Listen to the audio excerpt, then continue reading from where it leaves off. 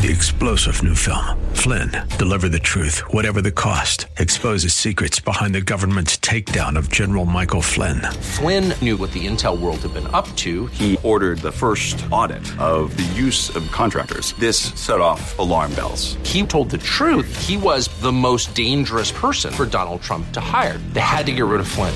Flynn, deliver the truth, whatever the cost. Available now. Watch it today. Go to salemnow.com. salemnow.com. Thanks for listening to the Town Hall Review with Hugh Hewitt podcast, bringing to you the best voices on the stories and issues that matter. Helping make it all possible is the generous partnership with the Pepperdine Graduate School of Public Policy. Here's another piece I'll trust you enjoy. We're going to the halls of Congress. 6th District Congressman Jake Ellzey is with us. I'm just asking everybody. We opened up with Dr. Burgess at 7:05. It's like, okay, how are you handling this? What do we do now? How did yesterday strike you? So let me put that question set right to Jake, who it seems like just yesterday we were talking about heading into what was going to be an interesting season, but little did we know. Welcome, sir. How you doing?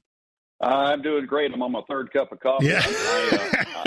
I'm impressed that Dr. Burgess got up at 7:05. That's impressive. I got to tell you. Late night. Yeah, it certainly was. Let me tell you what we've been through. 60 seconds, then I'm just going to hand you the talking stick.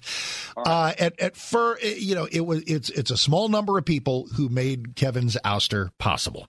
They may have some valid gripes. In fact, I think they do.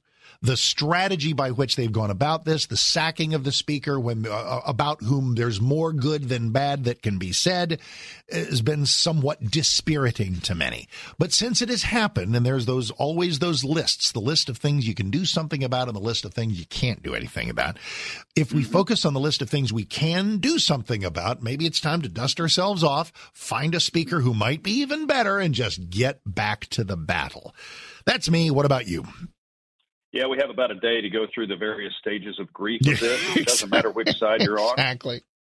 It doesn't matter if you're the 8 or if you're the other 97% of the Republican caucus. Now we have to come together. Unless we're going to hand the reins to Hakeem Jeffries, which nobody wants, we have to dust ourselves off, find a new leader. Politics abhors a vacuum just like nature does, and we have to find ourselves a speaker who can reestablish, with only 12 legislative days left on the calendar, a way to move forward on appropriations bills before the clock runs out on this CR.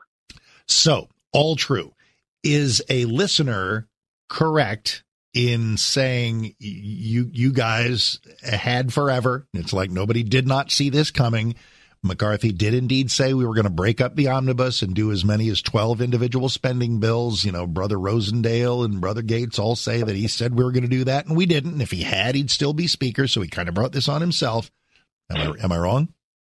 Well, you have to be able to count, and one thing the leadership team can do is count. So there are a few members, I won't say who, are being a little duplicitous in saying we didn't pass the appropriations bills. But if those same people don't vote for the rule to bring it to the floor, then we can't vote for the bill. Having said that, you know what?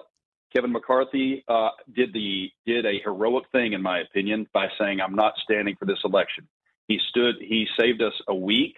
We can now regroup. We have to gather all those 8 back together. We only have 221, Mark. Yep. We have no margin for error. Yep. So the next candidate who's going to be the speaker has to get everybody on board again, because if the appropriations process is the number one goal for everybody, as it is, and I'm an appropriator, we have to get this done before we get something jammed down our throats, then we have to find a leader that doesn't need training wheels. So a lot of buzz about a guy who is universally respected and admired, Louisiana's own Steve Scalise. What do you think? I am fully supporting Steve Scalise. He has the apparatus for infrastructure for staffing. He's been leadership for 10 years. This is a turnkey operation for Steve Scalise to become the speaker. He has the support of Richard Hudson from the NRCC, the fundraising arm, which is very important in the 2024 cycle. I think he's going to coalesce the other leadership members around him. I can't speak to that with certainty right now, but that's the way it's leaning. And he's, as you said, he's universally respected and trusted on both sides of the aisle and by the entire conference. I'm sure that there will be a couple of other candidates, but I think if you have the majority of the majority, which we are, then this is then people should get in line, because we don't have time to waste.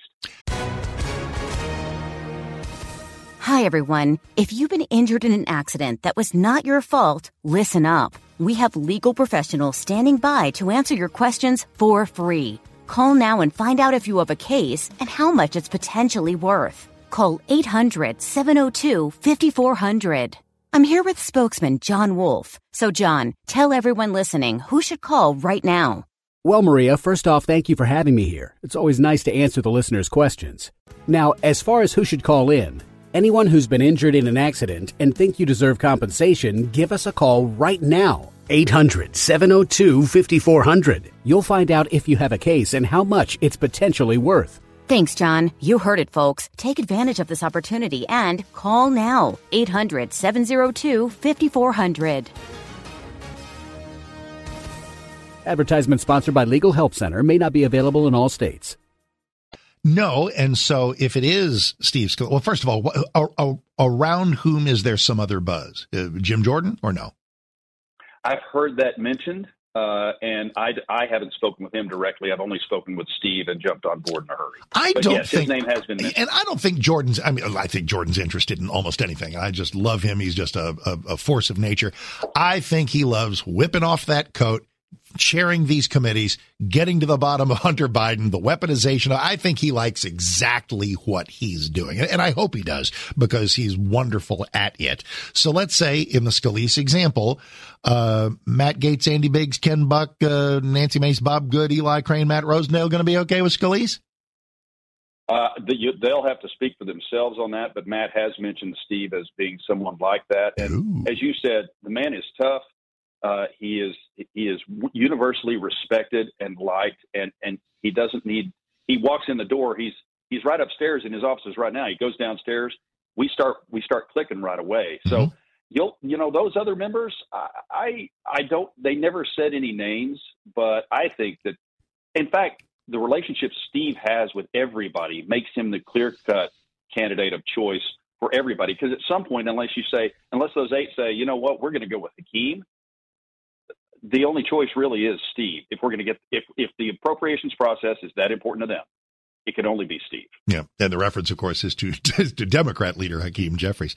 Okay, so how does this calendar roll out? What are the next few days like?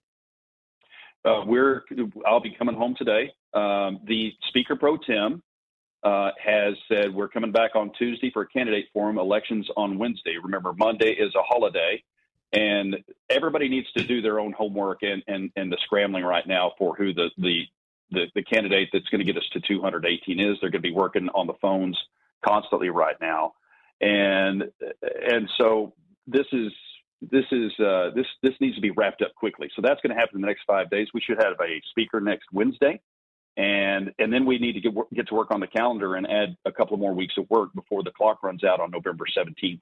We only have 5 weeks left until the CR funding runs out. We don't want to go through this process again. And will we, what will have to change to where we're not? Because a lot of folks said, November 17th, we're going to be right back where we were. You have to vote for the rule. You have to vote for the bill. You have to get it to the Senate. We have to go to conference and get it signed by the president. So it has to become law. That's the tricky part. We can pass a lot of things out of the House that we really, really want, but we don't have the Senate. We don't have the White House. So it's got to become law, and people need to understand that you have to count. We don't have the government right now. We have one half of 1/3. So we've got to get our work, get the bills over to the other side, push them in the corner, because they did so on the CR, whether you like it or not. The CR that the Senate was going to send over the other day was abysmal and had no tie between Ukraine and the border on it. Now we can talk about the border, and I might add that the border is number one priority for Steve Scalise. And a whole lot of people, we went through this in the formative stages of what that original stopgap measure was going to be, where a lot of people who are sort of grousing about Ukraine get a little friendlier toward funding of Ukraine if we can maybe sort of kind of look halfway conscientious about funding our own border security. Absolutely. The American people must come first. And we've often said that we need to hear from the president what the strategy is. And I think there's going to be a lot of members saying, look, now's the time to measure. If you want more money, you're going to have to tell us what the aim is, because as long as it takes doesn't cut it for the American people. And I don't blame them. I do think this is a national security issue for the United States in Ukraine, but the border must come. We must have it on the border because it is a catastrophe down there. And the Texans are united in that we are demanding some action on the border. Congressman Jake Ellzey is here, Texas District 6. I imagine a little bit of interesting theater, and I don't say that dismissively because it will be, quite the drama. How will, I guess, Tuesday, will we see Steve Scalise and some of the other alternatives? Will we see them lobbying, speaking out there on the House and sort of speaking out and sort of making their pitch for the intended audience?